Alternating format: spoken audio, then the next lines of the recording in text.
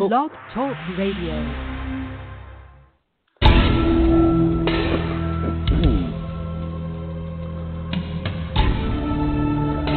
You are now listening to True Murder, the most shocking killers in true crime history, and the authors that have written about them. Gacy, Bundy, Dahmer, The Night Stalker, BTK. Every week, another fascinating author talking about the most shocking and infamous killers in true crime history. True Murder, with your host, journalist and author, Dan Zupansky.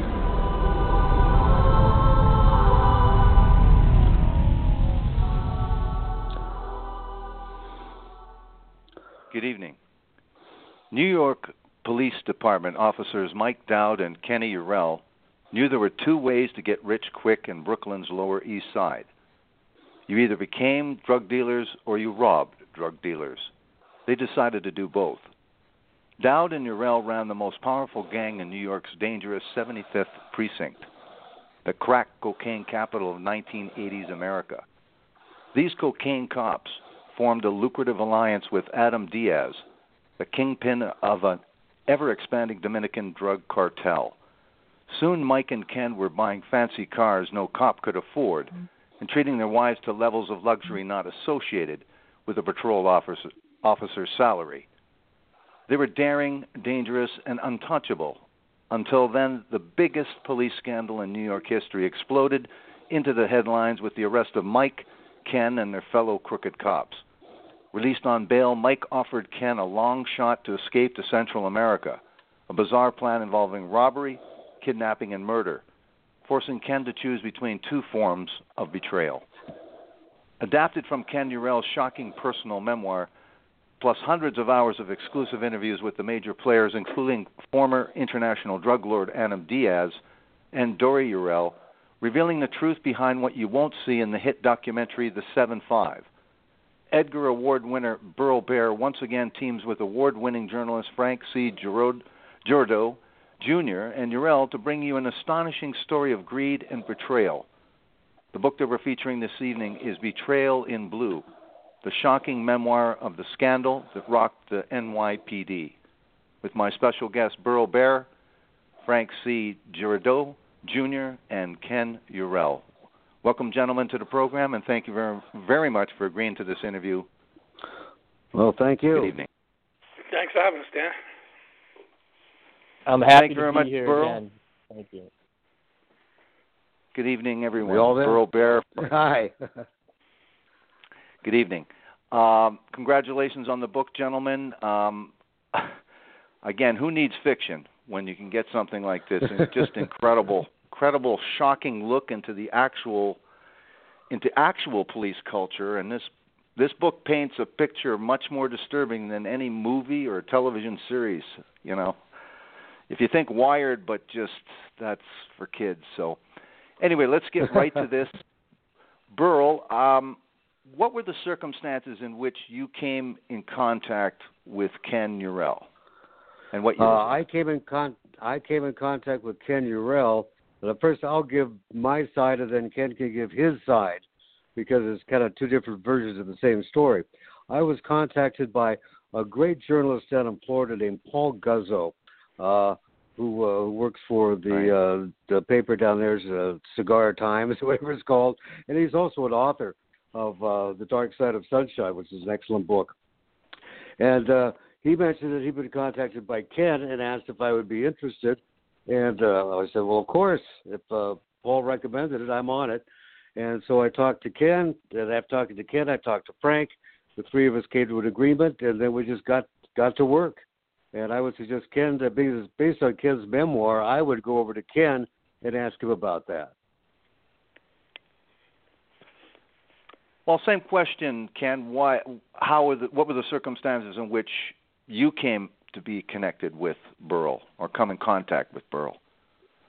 What it was, I had this memoir going back 20-something years. I started writing it in the 80s, and I sort of put it on the back burner. I tried to push it for a while to publishers, and when I was pushing it, it was probably 15 years after the arrest, and they were like, "Oh, it's old news.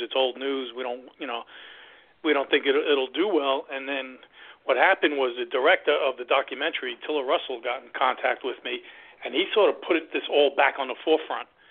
And when the documentary hit, it put a new fire under me, and I started looking for, instead of going straight for publishers this time, I was looking for true crime authors. And one of the authors I got in touch with was Paul Guzzo, who's down here in Tampa with me. And he loved the story. He wanted to do it, but he felt it was a little bit beyond his ability. And he hooked me up with Burl and Frank, and we went from there. Fantastic. Now, a question for you, Frank. As we talked about Adam Diaz, this major player in drug dealing, why would and why did a former drug lord and later we'll talk about this, an international jewel thief speak to you for this book? Well, probably because I'm exceptionally charming, Dan. Right, exactly. Yeah. Adam is a real character, and he doesn't pull any punches. I think that he's out of the U.S. He served his time for his involvement in other drug deals, and he's been friends with Ken for a long time, and he wanted to help out, and that was the starting point for the interviews that I did with Adam. Right. Now, Ken, let's get back to how, because really the thrust of this story really is what happens at the NYPD and how, and we get to see how really somebody comes from a real normal background. And so let's talk about this real normal background. You grew up, and you talk about things like 5 years old, it being an innocent time. You can walk to school 10 blocks on your own. So tell us what it was like growing up, what your father did for a living, what your mom did, what was it like? You had a couple siblings. Tell us about growing up, where you grew up, what it was like. Sure. I had a real normal background. I mean, it's not like a lot of criminals give you that they had a bad upbringing and try to blame everything on that, on their environment and everything. I had a very normal childhood and normal family. I grew up in New York, in Queens, in one of the 5 boroughs, and it was back in the 60s when everything was open and friendly. There was no threat of really anything. A little kid like yourself, myself, could walk down to the school, walk down to the elevated train that ended up in the subway to meet my mother after work. It was a wonderful time. Everything was nice, and my father was a construction worker. He worked hard for his whole life, blue collar guy, and growing up, as I got older, I started working with him on weekends when school was out and holidays and summer vacations, and it was hard. It was not my career choice that I wanted to do, but that's what I was doing. And as parents do, they want their children to do better than themselves, and they push me towards civil service because of the steady income in all kinds of weather. There's no time off from, if it's snowing or raining like my father had for construction.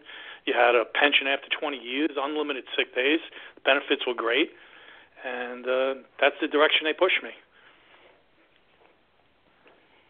Now, you didn't want to go in the same direction as your dad. You mentioned you didn't want to do construction, and you didn't really excel in high school, but what motivated you? What was that one thing that got you into the police department? What were those circumstances that you finally thought, geez, I might want to be a police officer? It was the thought of having a steady job with a steady income, and as you grow up, you have to become an adult. You're not a kid anymore, and there's somewhere where you got to go where you're going to be able to make a living to support a family. And what was drilled into my head that the city jobs, fireman, policeman, sanitation, was the way to go. And I took the first police officer test that came out. It was in early '79. Was after a 4-year layoff because in '75 the city was so bankrupt, they were laying off mass numbers of police officers, and they didn't have a test in 4 years. So I took the test, and I did real well. I scored a 98 out of 100, and I got called right away. 20 years old, and I was on the job, which is, looking back, way too young to be a police officer in that time in Brooklyn. Now, Burl, let's, as you do in the book, take us back to the history and of the NYPD, so we can talk about comparative scandals, I guess, because when he's talking about 79 and just after the massive layoff in 1975, so tell us just a couple of the incredible scandals that the city endured, and definitely the public at some point did see a different face of the beloved police department, especially things they didn't seem to know. So take us back to even and tell us a little bit about some of the infamous scandals. Well, I don't have the book in front of me, so we'll go by my brilliant memory. The thing that is important, and I mentioned this in the introduction to the book, and that is we all want to know where we come from. We all want to know our medical history of our family, so we know what we got to watch out for. And each of us, we all have our own personalities, and we're kind of the combination of our genetics and our upbringing and our environment. It's the same with cities. Every city has its own personality, and shall we say its own DNA, its own characteristics. The fascinating thing about the NYPD is that it was born out of scandal. That was what brought it into existence in the first place. Back in the 1800s, you had a murder of a very popular courtesan, fancy word for prostitute. And even though I would say they arrested the right guy, he was found not guilty. There was a hue and outcry about why can't they catch the right guy, and they didn't really have a police department. They just had a bunch of kind of, wannabe guys and drunks and stuff. And so they actually hired about 1,200 people to be the NYPD. So it was born out of scandal. And the attitude was, whatever you were being paid, you could make a hell of a lot more if you used your head on the street. And this led to one right after the other. I would say, and maybe Frank could correct me on this or give more details, but about every 15 to 20 years in the history of New York City, there is a police corruption scandal. Some of them absolutely horrific. There was actually one in the history of New York, one corrupt police officer who was actually sentenced to death for his crimes. But the corruption in New York, whether it was in the early 1900s or the 20s or the 30s or the 40s, just like a turtleneck, the cover-up went all the way to the top. You had mayors who were encouraging corruption, and you had police chiefs who one of the fellows that was quite notorious went into a particular precinct and said, I understand you guys are well known for your graft and corruption. Well, I'm telling you right now, I'm better at it than any of you, and if any of it's going to go on, it's going to go on with me. And that, so if you look back, every new development in so-called reforming the police department was simply another preparation for the next scandal, because the attitude of what they call the blue wall, and Ken can explain that better than I because he lived it, that the police department were separate from and entirely distinct from the citizenry of the city, that there was a wall between them, and no matter what happened, no matter what corruption you saw, you backed up the other cop. If it was raining out and he said it was 85 and sunny, you agreed with him. Right.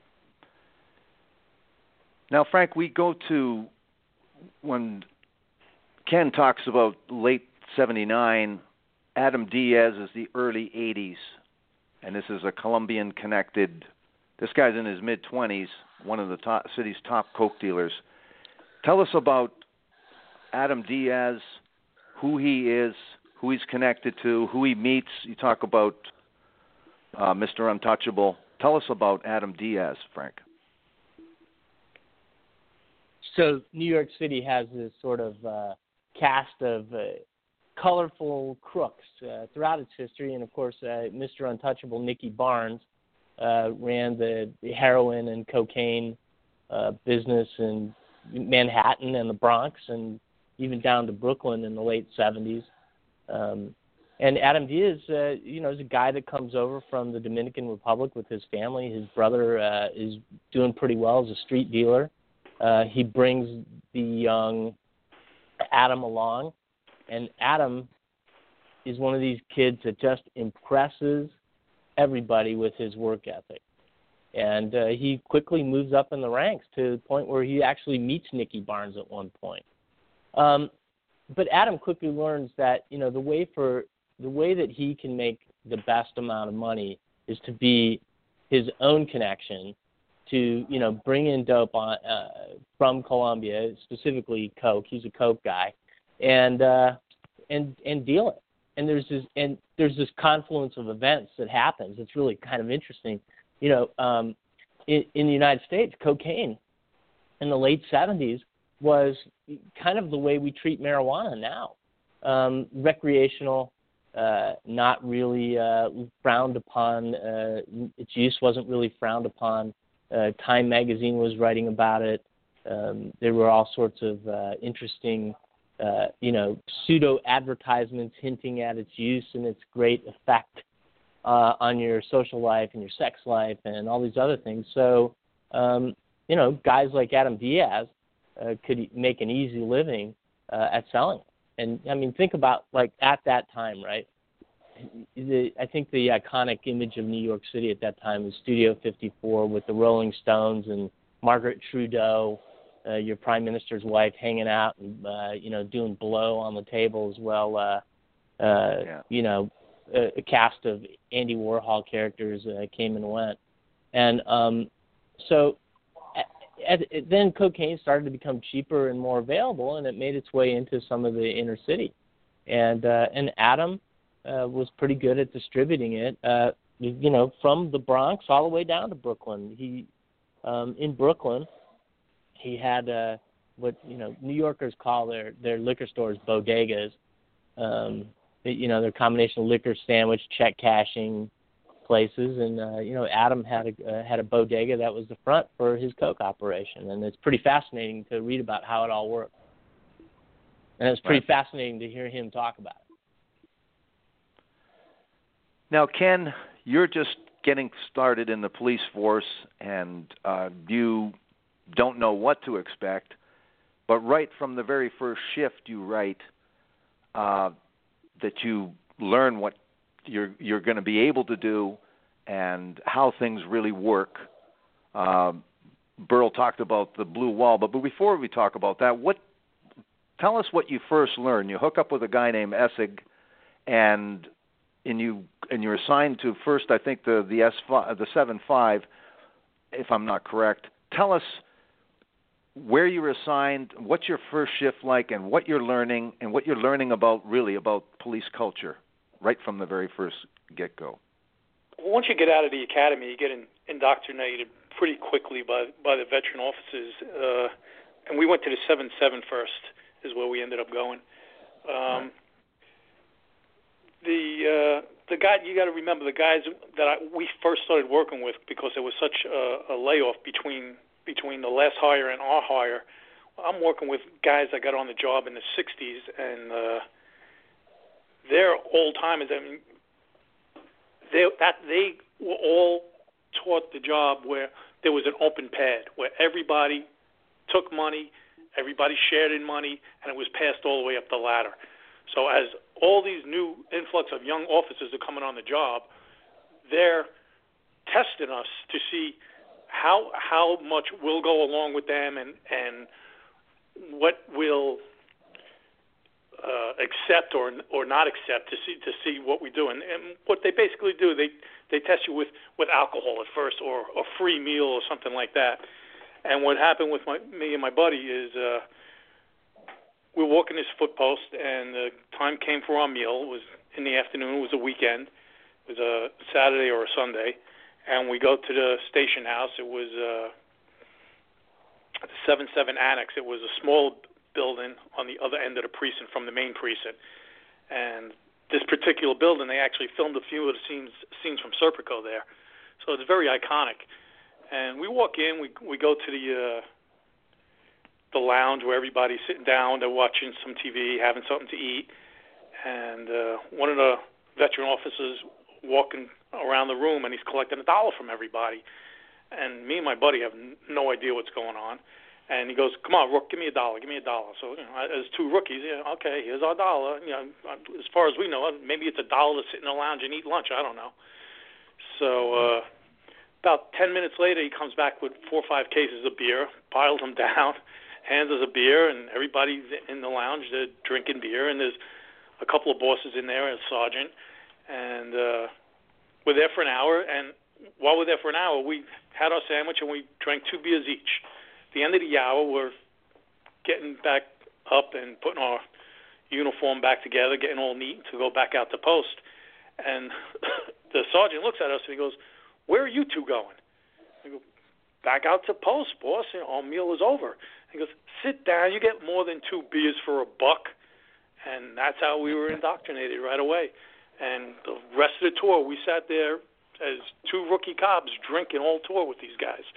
And by the end of the 8 hours, we were highly intoxicated. And we went back to our, what's called the NSU unit, Neighborhood Stabilization Unit. And we went back where all the other rookies were now, and the 2 of us were loaded, and everybody else is nice and normal. And it's like, what did you 2 guys do today? We learned how to be real cops. That's what we did. Now, Burl, at this same time, tell us the situation with Ronald Reagan. A new Republican president is put in the White House, and the strategy to deal with drugs is switched. So tell us what he does and what the result is. Quickly. It was a very unusual situation. Reagan came in at just about the same time that, that Ken went into the NYPD. At the beginning, Reagan made no mention of drugs or crime or much of that when he first started out. And it's interesting to note that at that time, the issue of drugs was not even on the radar in America as a problem, not any way whatsoever. A few months into Reagan's administration, they took money that had been allocated towards treatment or education or whatever, and suddenly put it all into prosecution and arrest of recreational drug users. The strategy being, instead of going after people who were dealing, let's go after the end user and demonize them and arrest them. Well, that was kind of scary all the way around. And then shortly afterwards, you know how the media, because you're in it and so am I, loves to get on stuff. All of a sudden, there was all this news about cocaine. And it wasn't favorable. It was massive amounts of cocaine are coming into America, shiploads of cocaine. What are the Colombians up to? And you could usually tell them what they call, sociologists call, an orchestrated moral panic, which is usually for the purpose of creating repressive legislation and lining someone's pockets. Everybody is saying the exact same thing. It's like an echo chamber. Every police captain, every politician, they're all saying the same speech, all proclaiming the same fears, and boy, we got to do something about this problem. This problem did not exist in America's consciousness, but I tell you, by shortly into the Reagan administration, you have Nancy, with her Just Say No. You had many organizations that were started to help combat this epidemic of drug use that, while it was a topic of concern and panic and all this, it was great publicity for the people selling it. It was like free advertising. And, you had sweatshirts with pictures of the Three Stooges that said, "Just say Mo." It became a real thing. And during that time of the administration, it was a combination of moral panic and incredible free advertising for cocaine dealers. Now, Frank, with Adam Diaz, the reality, and this will be, of course, amazing corroboration with Ken from his experience with the NYPD. But Adam Diaz is not a big guy, and in this competitive business where people get killed quite easily, how does Adam Diaz work with the police without being a rat, without betraying anyone? How does he work with the police? Or how do the police work with him? Boy, that's a great question. It's layered too. So, well, physically Adam is not a big guy, but there's a thing I think in the underworld that people don't appreciate, and that's the ethics of being a crook, right? The thing about a guy like Adam is that in his business dealings he's an ethical guy. And I think that's what attracts people to him, not just then, but even now. I guess that those ethics, such as they are encompassed in his other personality trait, which is honesty. So if you're going to be a bad cop, and you're going to deal with a drug dealer, one of the guys you might consider doing business with is Adam. Number one, he's at the top of his game. Number two, he's got a reputation for ethics and honesty. And number three, that combination of personality traits is going to help you make some money. And I would guess that after their, so you have to understand that Ken and Mike didn't deal with Adam from the get-go, right. And in fact, there's a gradual progression to the point where they're dealing with Adam Diaz. There was a time in their career on the NYPD as Brooklyn's notorious badge-wearing drug dealers that Mike and Ken were working for La Compañía, which was another Dominican-influenced organized crime group. But now those guys didn't pay. And in fact, because they didn't pay what they said they were going to pay, it angered Mike Dowd to the point that, he did some stuff that, might be ill-advised if you were just a regular guy on the street dealing with organized crime. Being police officers and in this milieu, and having the imprimatur of the New York City Police Department on your chest was a huge win for Adam Diaz to have Ken and Mike be his guys, and for them it was a huge win because here he is, he's at the top of his game. If you're going to deal with anybody, it's going to be straight with you. It's Adam. So it was a win-win all the way around, and I think it says something about Adam's personality that, after all this is, years have gone by, he's, now back in the Dominican and, living the life of a family man, that, he's upstanding enough guy that he's still friends with most of the people, at least, on talking basis with most of the people that were involved in the 7-5 scandal. So, he's a very interesting guy. Now, Ken, let's talk about a very, very important person in this story and, of course, in your life, and that's Dori. And you end up marrying her, and you talk about meeting her. So tell us where you are in terms of your police career, how you meet Dori, and tell us a little bit about this meeting between the two that ends up in marriage. I was about 3 years onto the job, and at that time I was kicked out of the 7-5 precinct for threatening a boss and sent over to the 8-8 precinct, which was a much slower police precinct. And I was basically starting over my career, and I was starting over my personal life. And I started hanging out with a new group of people, and I ended up meeting Dori one night. And we both were immediately attracted to one another. we started dating quickly, and within probably a year and a half, 2 years, we were on our way to the altar. And we've been together ever since, 31 years.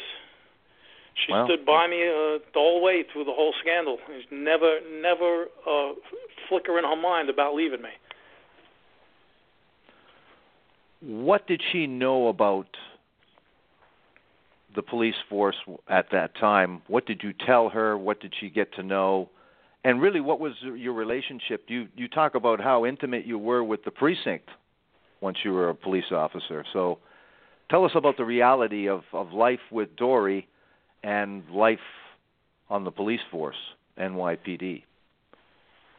Well, like I say, at first everything was just typical Joe Cop, and even when you're a regular cop doing your regular cop duties, most guys don't come home and share that with their family and their loved ones.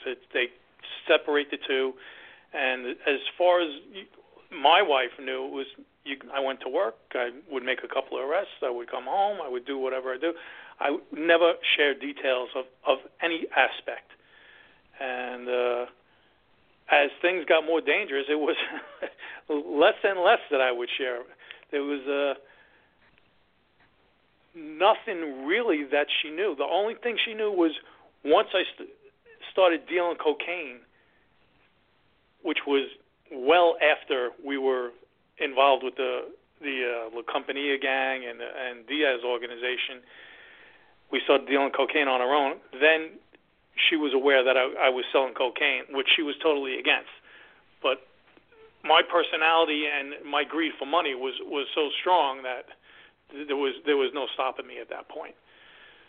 So she was aware of the cocaine sales. But as far as anything else that went on, and the way I was making money with Diaz and my ex-partner Dowd, is she didn't learn till practically the documentary came out. That's when she was learning a lot of the details. I told her some of it just prior to our filming, just so she wouldn't freak out when we sat down in the premiere, and she was still learning things. We sit down today and we'll watch a documentary, and she'll pick up something new. She'll you never told me that. It's like, yeah, that's right, I never did. And I kept her in the dark for a reason. So. But what I was asking is the incredible day-to-day thing that you were supposed to do. What you write in the book is that if anybody had any illusions that your police work included crime suppression, and you say it isn't, and you say most of the arrests, the vast majority of arrests, were made for what reasons and under what circumstances? Oh yeah. And in general, most cops, when they go to make you make an arrest for overtime to make your money to pad up your check, or you make your arrest for get notice for a detail you want to transfer into plain clothes or detective. It looks better on your record. If you come across an arrest, like there's many times prior to the things I did with my ex-partner when I was still just a regular average Joe Cop, that we'd come across somebody with a gun or somebody with a load of drugs, and if I shouldn't say you, if I didn't want to make the arrest or my partner didn't want to make the arrest, and we're in that situation, we'd still handcuff the guy, and then you just call over the radio, is anyone looking, which just meant, is anyone looking for an arrest? And there's 50, 60 guys working that night. There's always somebody looking for an arrest who wants to make a little overtime that night. So they would come, you tell them how you found the gun, how you found the money or the drugs or whatever you found. They do all the paperwork, they go to court, they get the overtime, and basically they're lying when they swear to the affidavit that they came across all that, because it was someone who basically handed over the arrest to them. Right.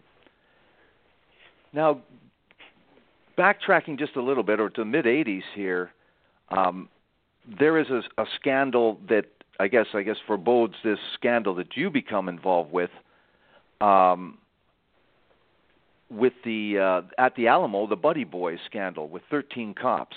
and then one of the cops, there's a handwritten confession left. So who would like to, Frank, would you like to talk about that? Can you talk to that buddy boy scandal involving the 13 cops, or is that Burl Barer? The buddy, go ahead, Burl.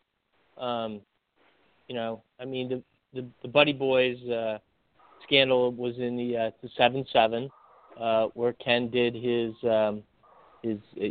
first assignment, and these guys were, not running for an operation for the drug dealers, but running an operation for themselves, and they were essentially, thugs is what they were. The New York City Police Department got enough complaints that they began looking into it. They got a couple of officers to break beyond the blue wall, and when they did, they went undercover and entrapped, most of their brother officers who were misbehaving. The result of it was a huge scandal, arrest, and one of the cops, O'Regan, offed himself, ate his gun, as police officers say, in a Love Shack motel, across the line over in Long Island. And this became a huge scandal in New York. Huge scandal in New York. And what happens is, politically, when you have a scandal like this, you react to it. You're a politician, you react to it. We're going to crack down on this. This doesn't represent all the great officers of the New York Police Department, blah, blah, blah. And that's the stuff that happened, right? Well, what really happened was that the New York City Police Department knew there were other similar situations going on in other precincts throughout the city, up in the Bronx and elsewhere, and in Brooklyn. And what they did was ignore it to the point that, guys like Mike Dowd figured out that, hey, if they're not going to do anything about this, we might as well make all the money that we can. Now, Ken, tell us, it's an interesting story that you have in the book about the circumstances that Mike Dowd sees your performance with this sergeant that's on your butt for some little minor things, despite this horrific job and this horrific detail that you have as a police officer.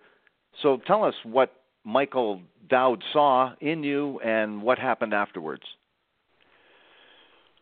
Well, basically what happened was there was a new sergeant in the precinct, and he was trying to make his bones per se, and he was handing out disciplines for the most minor stuff, just to show his authority. And look, I'm the boss, and you guys are just officers, and you have to do what I say, and this and that. And there was one day he was just riding us, following us from job to job, and it was a particularly hot day in the spring, but it was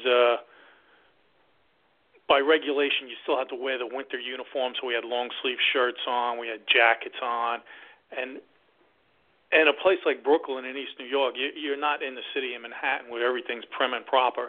So a lot of the guys will take their jacket off, throw it in the back seat, roll their sleeves up, because it's such an uncomfortable day, which is basically what we were doing. And he just followed us to every job. And one job, my jacket would be off, he'd complain about that. And the next job, my hat would be off, he'd complain about that. So by the end of the tour, I'm going into the precinct to sign out, and he came running over to me like a bull in a china shop. And he started yelling at me, and he's like scolding me like I'm a small child, and he's a school teacher. It just didn't sit well with me. I'm a young 23-year-old kid.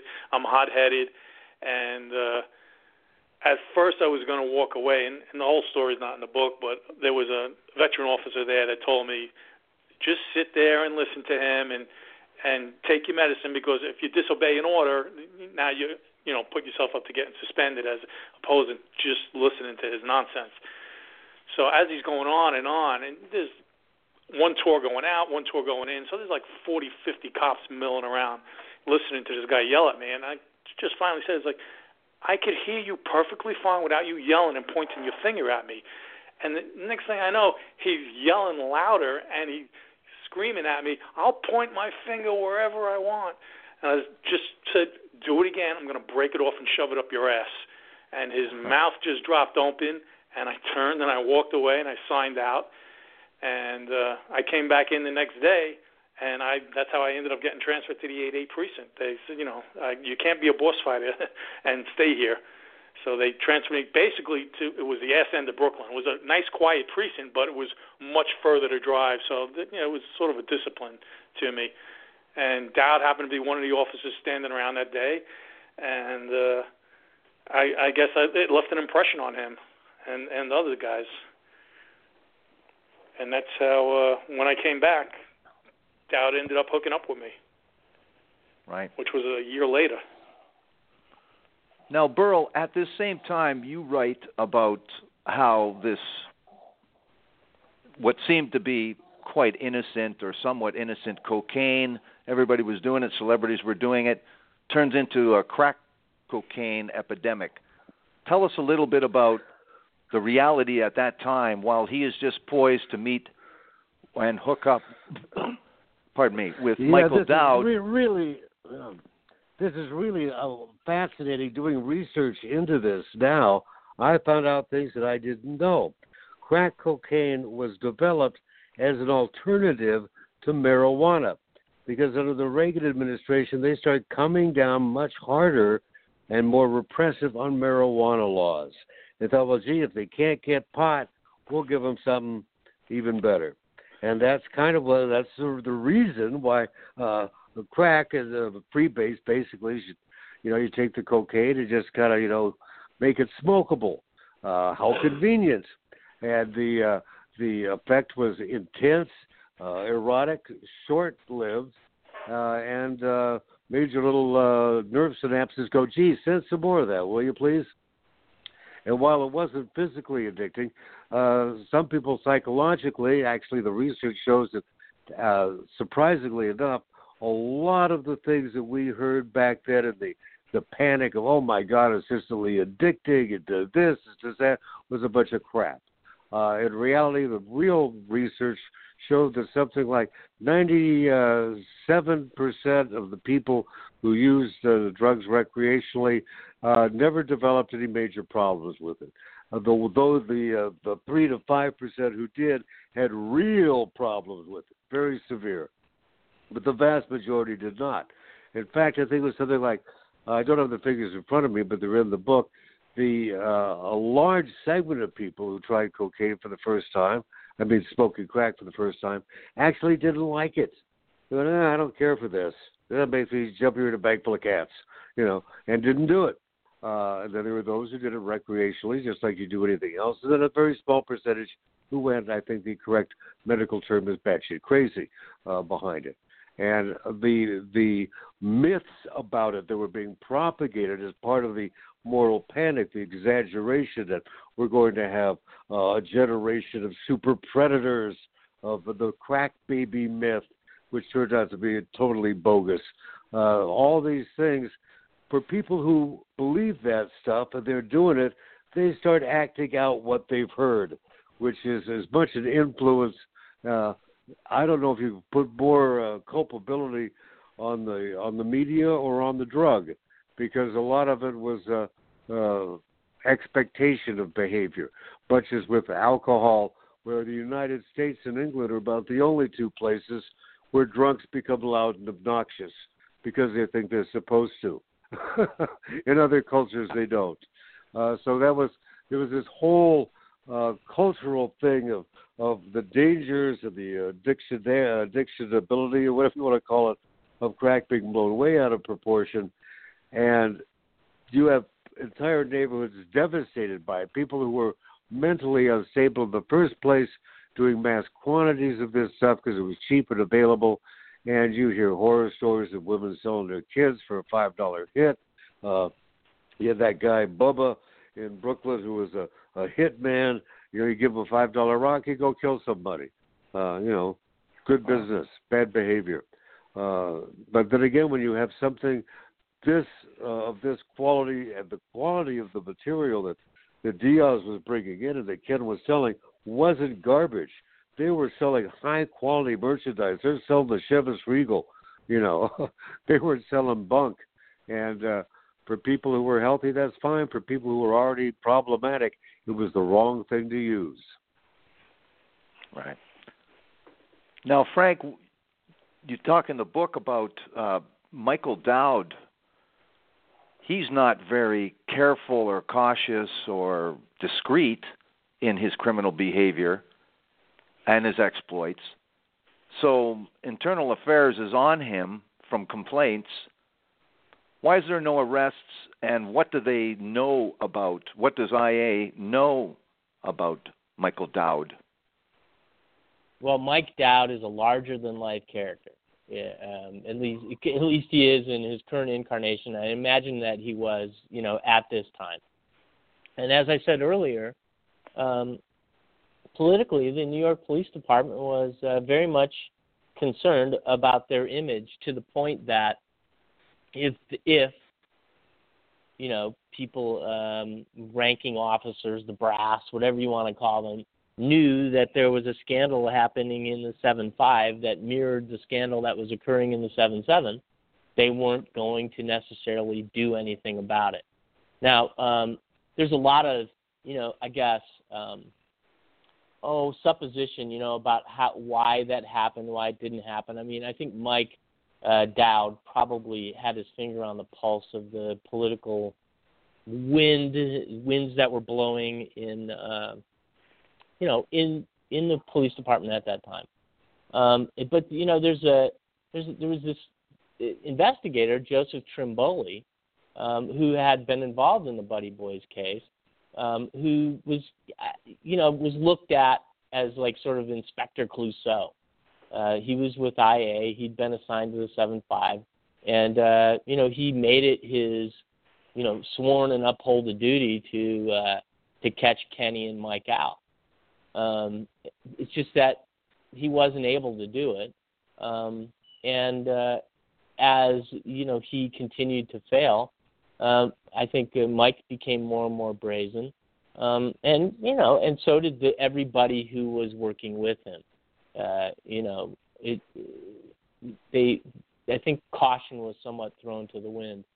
I mean, it's really hard today, you know, in the year of our Lord 2016, to look back on, you know, that time and imagine police officers behaving that way. I heard a thing today about a poll where 54% of Americans said they implicitly trust police officers and their police departments.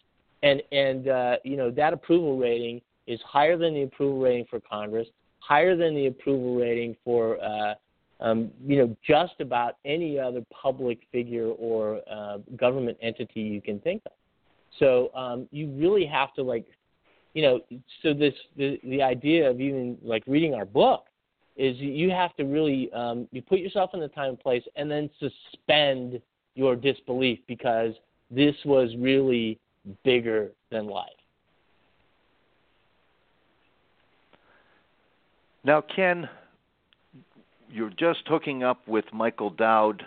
You talk about, again, it's very gradual, this slide into justifying everything that Dowd would like you to justify.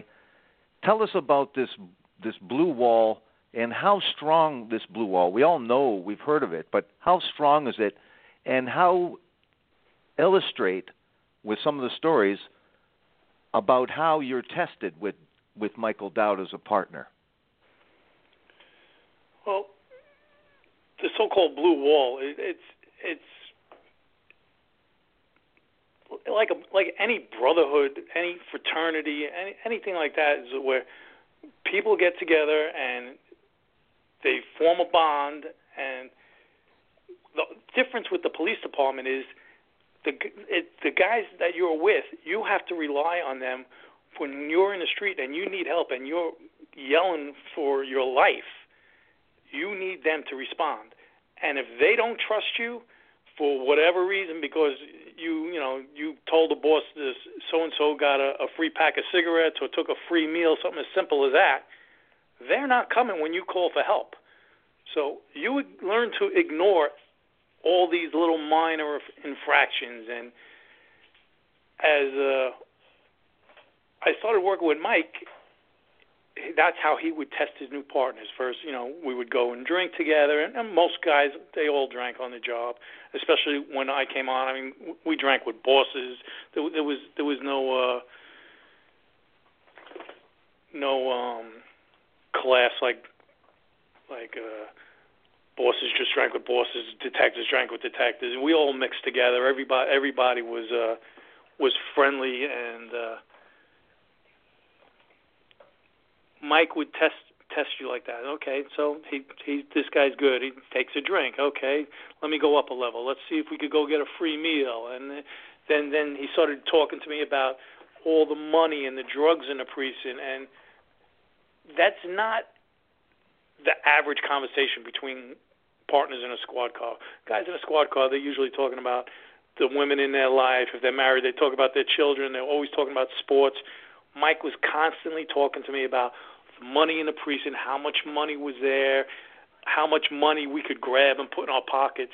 And I'm trying to grasp what he's telling me, and I'm just not getting it. And then he starts telling me of his past corruption acts with previous partners that he did. And I'm saying to myself, there's no way this happened. I can't see this happening. I don't believe it happened. But it's soaking all into me. And then when he hits me with the first act of corruption, which was relatively minor considering the things we do after this, and we leave a burglary scene, and he reaches into his pocket and he hands me a $100 bill. And I look at him. I had no idea. I was like, where did you get this? What is this from? And he was like, I got it on the job. This is for you. So that's literally my moment of truth. What do I do? If I turn the guy in, like I say, I'm cutting my throat in the department. No one's ever going to work with me. If I ever need help, no one's going to come help me. I'm going to be the butt of really nasty jokes. I mean, there's guys that they just thought were giving up other cops, and they'd be throwing dead rats in their lockers. They'd be going out to their personal cars. They would have 4 flat tires every other day. I mean, it really would make your life a living hell. So I know I can't turn the guy in. Now my next step is, okay, don't take the money, but legally I'm just as guilty because I was at the scene. I know he took it. So I end up taking the money, which is what I thought my third option is. And I figured, okay, I'll just take this, put it away. It's not going to happen again. But then you go to the next scene, and the amount of money gets a little bigger and bigger and bigger. Before you know it, he's like, wow, this is like when I first got on the job with the drinking, this is just the way things are. It took me 5-6 years to learn this aspect of the job. And it just gets easier and easier to a point where you're a full participant, and it's like a shock and a feeding frenzy. Every job you start going to, once that takes over, you're looking for money and or drugs. You're no longer looking for the regular reason to do your job, to take care of what needs to be done or whatever. I mean, you're still doing those things, but your main goal now is to put money and or drugs in your pocket. And that's how it takes over. And you're talking significant money, too. You talk about at some point, like a year's salary or half a year's salary. So we're talking very significant amount of money compared to the wage that you are taking in. Yeah, and sometimes at that time before this you would have. At that time, we were earning $700, $800 biweekly if you're not doing heavy overtime to pay your check. And we're walking into a location, and there's 5 kilos of cocaine, and a kilo of cocaine is going for $20,000 at a time, and there's $50,000 on the table. you're covering your salary for 2 years with one score. Yeah. Now, it's understandable that the people that get ripped off are not are reluctant to go run to the police and just chalk it up to the price of doing business. But you guys not only are just finding cocaine, Michael pushes you, and you, of course, go along with some very, very creative methods of making money, don't you? We actually go on the payroll of drug dealers, where we're protecting their organization, and we're giving them warnings of when narcotics is in the area, and we're going after their competition. They tell us who their competition is, and we go after their competition. We basically ride shotgun for them when they have to move drugs or money from one location to another. I mean, we've become an integral part of their organization. And for that, we probably underbid at the time because we really didn't know how big Diaz was in the drug world. We underbid, and we ended up getting paid by him $8,000 a week, which, to my partner and myself, it's a lot. That's a major amount of money. And when we find out later on Diaz is such a big player, we probably underbid. Now, part of this is that Dowd has got a series of, like the psychopathic Walter Yurku. He has some people that are real loyal to them and have their own skill sets and are dangerous in a lot of ways too. Again, how deep is this? How deep are you in this organization in terms of how much you know about everything that goes on, including getting rid of people? What do you mean by getting rid of people? There's nobody that we got rid of. Let's put that on the line. As far as all the other cops that were involved in the corruption, I was aware of everybody. Once I was into that circle with Dowd, he exposed me to everybody that was in that circle. I knew everything that everybody was doing, and they were not necessarily everybody working with Dowd or for Dowd. Dowd and I were basically working for ourselves, and once in a while we would recruit somebody to work with us if we needed them. And there were other groups of cops going out and doing their own thing, which is where Yurku came in and a couple of other guys. Right. But we were all aware of each other. Now, a question for Frank. With internal affairs, what is the situation that prompts a little old Suffolk County to be looking at, maybe I'm jumping ahead, and if so, what prompted Suffolk County, to look at this Michael Dowd and his behavior? Well, Suffolk County is where Ken lived, and Suffolk County wasn't looking at Mike or even Ken at first. It's Suffolk County. If you can imagine New York being this big place, and it is, Suffolk County is the far reach of Long Island, essentially. So it's far from the city. It's the suburbs, and became aware of. This is in the early 90s now, after Ken has left the New York Police Department. The Suffolk County narcotics detectives became aware of, some coke dealing going on in a couple of local bars.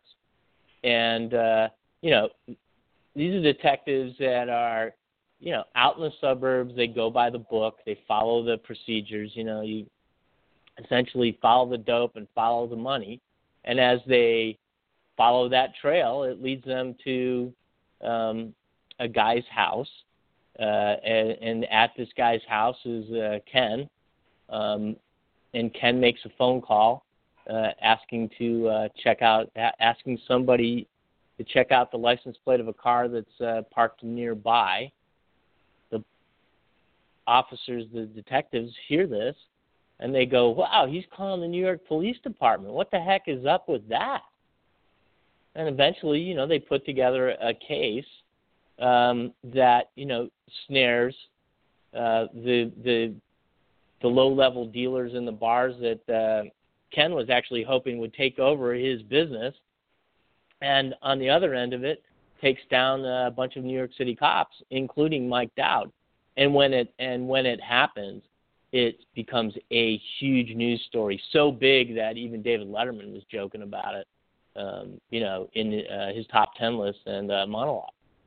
So it's quite fascinating that, to me, that, you know, that we know about this not because of the New York City Police Department making some effort to clean itself up, but because you know, a couple of deputies way out on Long Island wanted to get, you know, some coke out of a bar because that was the thing that deputies in Long Island did. Let's go back, Ken, because we've just skipped ahead for this entire career with Michael Dowd. You talk about his behavior, snorting coke on the job every day and drinking on the job every day, and his behavior just escalating and becoming more aggressive and violent. Tell us what makes you retire and why the partnership dissolves at some point, and then tell us about retirement and your old partner. Well, the way the partnership ends up going away is Dad and I had been working together for almost a year, and we were way out of control. I mean, just doing everything and anything that wasn't by the book. That's how we were doing it, and it just became about going to work and making money. Not the normal way. We were making money through drugs and working with Diaz and all that. And what happened was Dowd was using cocaine daily, basically, and he got word that he was going to be ordered to do a urine test for narcotics. They're supposed to be surprise tests, but he found out it was going to be one on him. So what he did, he basically admitted himself to what we call the farm, which is alcohol rehabilitation. You can't go to narcotics rehabilitation because with narcotics rehabilitation, they fire you. There's no such thing. But alcohol is acceptable. They allow you to go to rehab for that. So he ends up going to rehab, and that left me open in the precinct for all types of abuse from the bosses. And they were throwing me on the most dangerous locations in the precinct on a midnight shift. I'm standing out there 3 o'clock in the morning in the middle of the winter, and they're coming by every 30 minutes to make sure I'm still out there. In the old days, I'd be up in the lounge sleeping. So what happens is Dowd does his rehab. He ends up going to another precinct, and eventually things start going back to normal for me. I'm back in a patrol car. I'm working again. I find myself a new partner, and things are going smoothly. And what happens is I get injured on the job, and the police department medical unit ends up retiring me. And from there, I go to my retirement, and I'm pretty much happy with what's going on in life. I'm off the police department. Life is not crazy no more. My wife goes back to work, and I'm at home taking care of my 2 kids, and everything was back to normal. I was getting back to the way things should be. And Dowd was picking up basically where he left off. He got a new partner, and he started the whole process over again. He was telling his new partner about things he did with me, and before his new partner knew what was going on, he was involved in a whole multitude of crimes with Dowd. And I'd say about a year after I was retired, there was 2 other cops that came to me that worked in another precinct, and they were aware of what I did with Dowd, and they wanted to start dealing cocaine. So they wanted to know if I could hook up with Dowd and get cocaine for them so they could deal cocaine. So I've seen Dowd, and before you know it, we got a whole deal going, and Dowd and I are purchasing cocaine. Dowd sells some cocaine on his own. I'm selling cocaine to these other two cops. And then I meet a bunch of casual users. Before I know it, I'm a cocaine dealer, and I got 4, 5, 6 dealers working for me. And that's where Frank's story picked up, where one of my dealers ended up selling to an undercover cop. They followed him around for a while. They put a wire on his telephone. And one day when I was in this dealer's house, this undercover came to the house, and there was no drugs or nothing being. He was just hanging out. It was a drug house. A lot of people come out and hang out. They drink and do whatever. And this dealer introduced him to me, and he was a new player to me, basically. So what I did every time I met a new player, with all these connections in the police department, I would run their names and their license plate numbers. So basically what I did, I ran the undercover's license plate, but I used my dealer's phone, not realizing that it was already wired. And that's where Suffolk County picked up that I'm running the license plate of their undercover cop. And that's how they came on to me. And from me, they went to Dowd and Dowd's partner. And before you know it, 6 months down the line after this, we're all arrested. There was like 50 people arrested, and eight of us were cops. Now, if you can, either Ken or Frank, this is one of the most movie-esque scenes in this book. Is your wife, Ken, Dori, is at home watching, incredibly, the Rodney King video, I believe, and there's a knock on the door. She looks outside to see who it is. Either Frank or Ken pick up what Dori sees and what happens. Well, what happens is this is the night there. Suffolk County is basically going to make all their arrests, their 50 arrests. They're going to do a whole bunch of raids. And my wife is in. I went out to pick up some money at one of my dealers' homes. And my wife is home. It's like 10 o'clock at night. She put the two kids to bed. She's watching TV. Rodney King riots were on TV. And there's a knocking at the door. So basically, she's looking out the top bedroom window, and the whole front of the house is covered with police. All their guns are drawn, and she was basically in shock. She didn't know what was going on, so she asked if she could, put the dog away. And I had a big Rottweiler at the time, and the cops were, yes, please put the dog away. And they put the dog away, and once my wife opened the door, they came rushing in, and they raided my home. And that was not one of the better moments in this story for us. Now, Frank, what do the police do in terms of?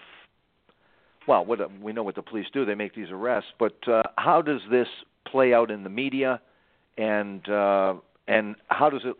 What does the NYPD? What is their response to all of this? Well, it's a huge story. It's big. You got drug dealing cops, and these are larger than life cops. And every day the New York papers uncovered a little bit more about just how huge this was. And as it, became more and more obvious that after their arrests that Mike and Ken were in a lot of trouble, the New York Police Department did everything that it could, as it had in other cases, to distance themselves from, Mike and Ken's actions and the actions of the whole crew. I think what you see, though, is interesting because, you brought this up earlier, and I want to go back to it. Suffolk County is a tiny little place, and, they're making a little routine drug bust that suddenly, essentially opens up a huge sinkhole of all kinds of, I think what you could call some of the worst corruption imaginable. And suddenly, it's not just them that has to deal with this. NYPD, Internal Affairs, has to get involved, and eventually, the feds get involved because, you just can't have there's this whole other level of stuff that we don't address and probably wasn't addressed by the feds back then. If you imagine this rogue police precinct taking guns and drugs and arresting people without cause, I mean, you have massive amounts of civil rights violations going on in the city. So, you can probably understand from that perspective why the feds stepped in, even though they don't say that's why they did. They looked at this as a very serious RICO type of case, organized crime. That's the way the feds call it. And now think about it. Now you've got the feds that are usually prosecuting the Gambinos or Tony Soprano are going after Mike Dowd and Ken Eurell with the full force and weight of the federal government's immense ability to not just put people in jail, but to put them in jail for a long time and make them suffer. And that's where this ultimately leads, and it leads to some very hard decision making on the part of everybody involved as that pressure becomes great and nearly unbearable. Now, Ken, what is Michael Dowd's reaction to all this? I already mentioned that he was, and you had mentioned too, how out of control he already was before this. How out of control is he now, and what's he talking about before we get to this crazed plan of his? Well, basically what we were talking about was two different ends of the spectrum. I was, okay, let's accept our time and let's move on. We're still young people. I was 32 years old at the time, and his end of the spectrum was he wanted to devise a plan that we're going to somehow get out of this big mess that we're in. And thanks to my wife, she hired me a very good lawyer, and I took his advice and his experience and took everything to heart and listened to what he said. And Mike was he didn't want to hear it. He had his whole other plan here to get out of this big mess that we're in. And then the feds got involved, and I go to Mike, I go, look, the feds are looking at us. They want to know what's going on. And that upped his game more, where you would think okay, now the feds are looking at us. Here we are, we're out on bail. We're already in this mess with Suffolk County, and now the feds are looking at us. The game is over. Let's go make the best plea deal we can and put this behind us. And he was adamant. No, now this is all the more reason we need to devise a plan to get out of this. So that was the two ends of the spectrum that I had to deal with. And this plan, he was looking at more time, at least in his mind. He thought he was maybe looking at 25 years. You thought you might be looking at, maybe with the lawyer's advice, a whole lot less. Again, how out of control is this guy? And as a result, what's the plan that he comes forward to you with? Right. So what we were told that we were looking at 25 to life because of the weight we had moved. And I sat down with my lawyer, and like I said, my lawyer was a very good lawyer. He's actually a judge out in Suffolk County now. And he told me, look, we're probably going to end up making a plea deal. You'll probably get 8 years. So from 25 to 8, I'm already ecstatic. All right, plea deal, make the best deal you can. Then Suffolk don't want to go to court. They don't want to drag us out. Police department don't want to drag that out. I understand that. Let's make the best deal we can. So I told Dowd about that, and I guess that wasn't the advice he was getting from his lawyer. So his plan was he owned a couple of houses. He was big into real estate, investing his money from all the illegal gains we'd had. And he had 3 Colombians that were living in one of his houses. And they were aware we were in trouble because we were on the front page of the news every day. So they came to him with this plan to grab the wife of a Colombian who owed another Colombian that was living in Dowd's house for a bunch of cocaine, 10 kilos of cocaine that he absconded with. So they were going to take this out on his wife. The Colombians are, we're not going to put you on a payment plan to pay back the 10 kilos of cocaine. You have to pay with your life. So the guy who wanted to go after this woman's husband who absconded was the partner. It's a very convoluted story. Was the partner of the guy who absconded. So to avoid him paying with his life, he had to turn over the woman and grab any money or drugs that were in the house to satisfy the debt. So he went to Dowd, figuring Dowd could help him out, and Dowd and myself could help them, and they could help us. It was a big mutual plan. So he tells me about this plan. I told him 100 times, we're not doing it. And then when I told him about the feds looking at us, he went up a level. He's like, that's all the more reason we need to do this. The feds are looking at us. We're definitely going away forever. We have to get as much money as we can from this plan. And he wanted to take my wife, my kids, his wife, and his kids, and flee the country down to Central America. So I was like, we're not doing this. It's a crazy plan. We're not doing it. And he just wanted more and more to do it. So he had me come to his house to meet these Colombians that were living in his rental home. And they laid the whole plan out to me. And once that happened, I went back to my lawyer, and my lawyer said, look, you can't let this happen. You can't just ignore it. If they go out and do this, and you have knowledge of it, and I have knowledge of it now, that is going to up your level in the sentencing guidelines. You have to go in and you have to cooperate with the federal government. So when I went back in the second time, I didn't tell Dowd that I went back in the second time, and I started cooperating with the federal government. And from there, they had me wear a wire myself, and all the conversations and all the meetings I had with Dowd and these three guys that were living in his house, and we went, and everything was caught on tape. Everything was done. What was that like in terms of you, again, had this blue wall, but you also were friends with this guy. You were partners, but you were friends with this guy. You hung out with this guy. How tough was it to justify that you had to do this, that you had no choice with this out-of-control person? I was torn beyond belief. I didn't want to do it. I had no intention of doing it, but the more he pushed for it, I really had no choice.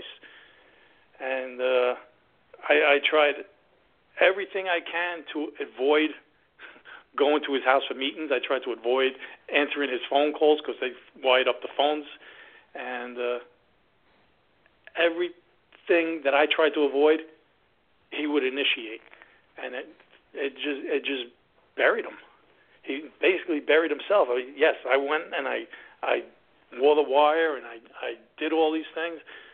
But there was no choice. He put me between a rock and a hard place. Once everything was in motion, there was no stopping it.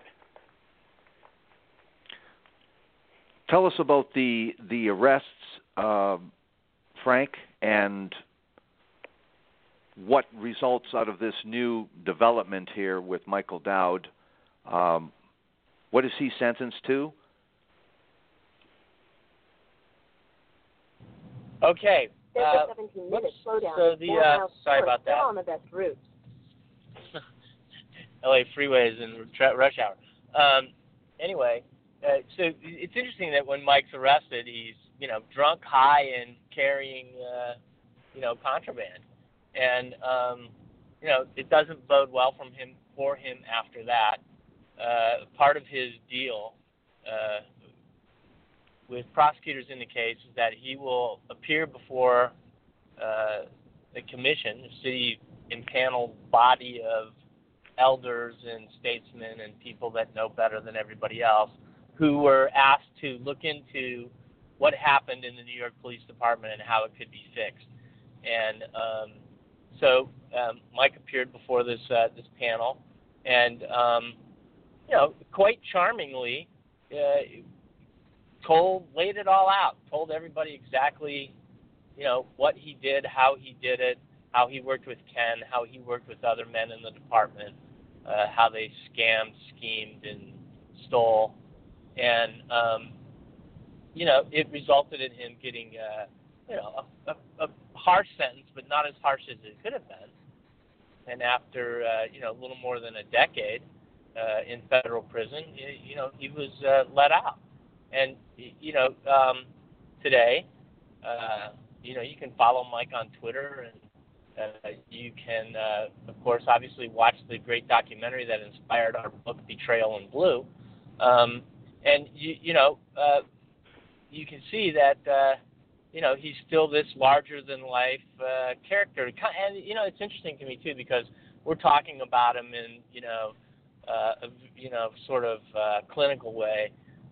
Ken knows him personally, and, from everything I've seen, he seems like the kind of guy that, you'd want to sit down and have a beer with, and then probably be convinced that you should do all the stuff that you wouldn't normally do. So it's kind of sad, all the things that happened to him, but he seems to, in some ways have turned around. I know that I've read, anyway, that he advises the New York City Police Department from time to time on how to spot corruption and how to, put an end to it. That's certainly a big change from, a guy coming into his locker stoned and drunk and, at the end of a, decade-long scam of selling drugs in, to Brooklyn's poorest residents.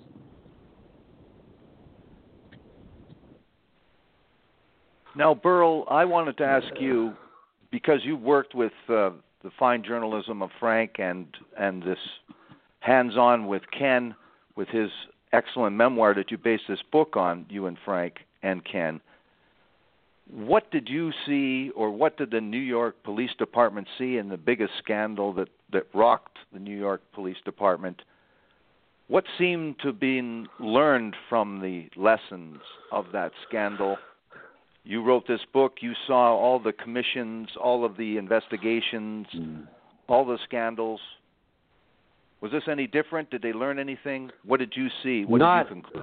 Well, I'll tell you two important things.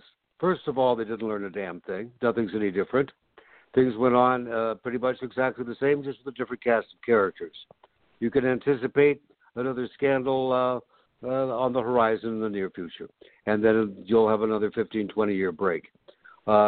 They can talk all about their commissions and their reform measures and their new this and their new that, but it's the same old BS. Things continue.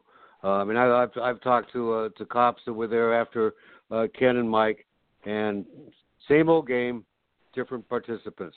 The important thing that I would like to make real clear that isn't clear in the documentary, and we try to make real clear in the book about Ken, is that in the documentary you are left with an erroneous impression, at least most people are, to watch it, about Ken Eurell.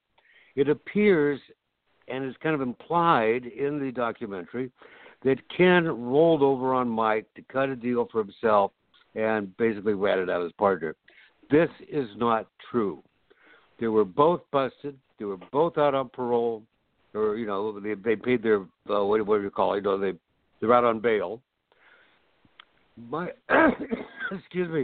comes to him with his crackpot plan, and Ken, and he can tell me if I got this right or wrong. It seems to me that Ken was caught with the most horrific choice that a guy in his position could make.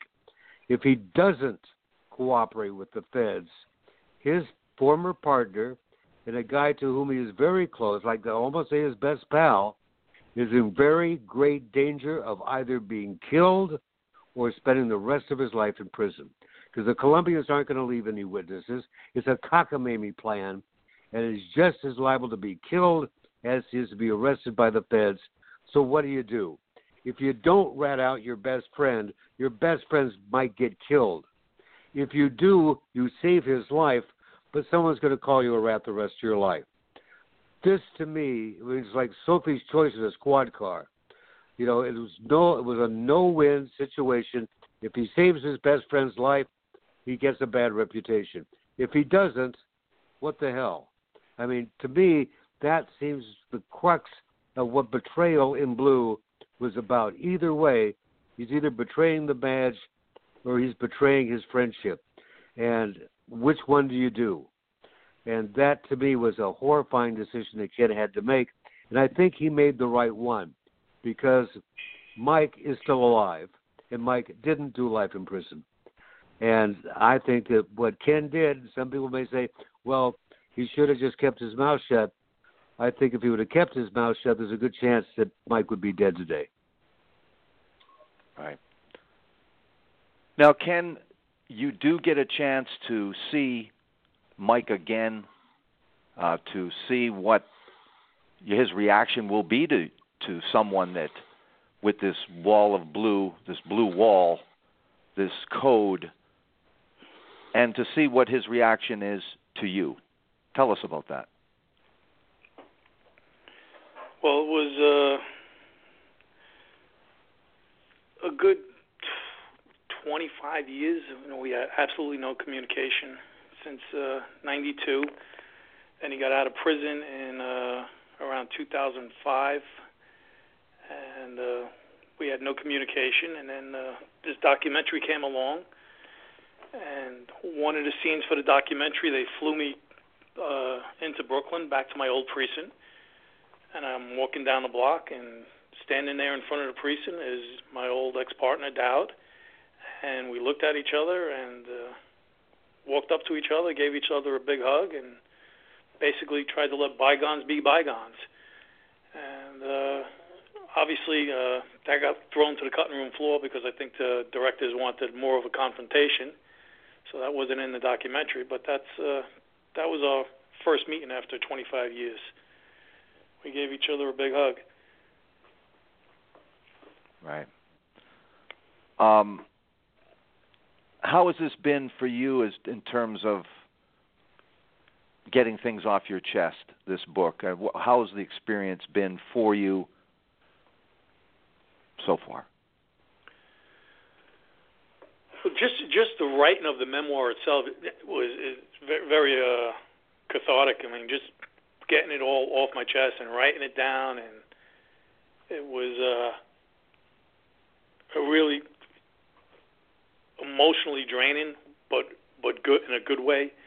And now having it actually in print with Burl and Frank, Betrayal in Blue is.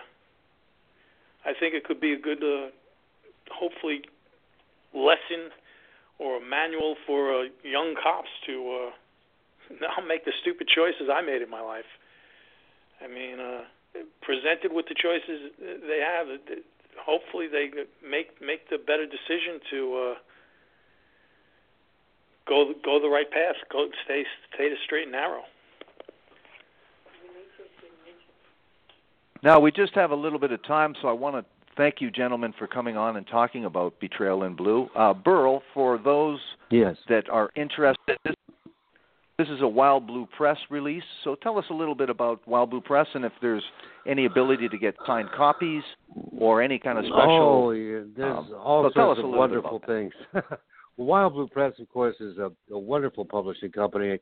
They also publish, as you know, Frank and my previous book, A Taste for Murder, which did very, very well. And they've re-released Murder in the Family and Man Overboard. And the one book of mine I love the most that no one buys, that you're of course invited to buy, called Headlock, My Private Eye Mystery. On this one, Betrayal in Blue, I am very, very proud of this, and not just for myself, for whatever contribution I made, but Frank and Ken worked together so hard on this. I'm surprised they didn't wind up strangling each other from time to time. But they really did an incredible job on their end of it. And I couldn't be more thrilled with this book, Betrayal in Blue. And it's available in all three formats. You could get it in paperback from Wild Blue Press on Amazon or Barnes & Noble, wherever you want to order your books. You can order direct from wildbluepress.com. You can also get it as a direct instant download ebook for your Kindle. or for your Kindle reader on your computer or your phone or whatever, if you have a smartphone. It's also available as an audiobook, narrated by Ken Pierce, and they even had me do the introduction. And so all three formats, and they're delightful. They make wonderful Christmas gifts, great stocking stuffers, and if you happen to live in the Big Apple, it's your best choice for a gift. And I think that Ken's absolutely right. If this book were part of every cadet's education, they'd know what to watch out for, and you'd be a good way of screening people as well. So, and I hope the book is used that way. And if you'd like an autographed copy for your Kindle, go to authorgraph.com, and you can have your Kindle autographed, which is unusual, but it works. Right on. Well, thank you very much, Burl Barer and Frank C. Girardot and Girardot and Ken Eurell. Thank you very much, gentlemen, for coming on and talking about Betrayal in Blue. Congratulations, fantastic read, and thank you for this incredible interview. Thank you, and have a great evening. Thank you Welcome. so much. Thank you. Okay, bye-bye, gentlemen. Talk to you all Good later. night. All right. Bye. Bye.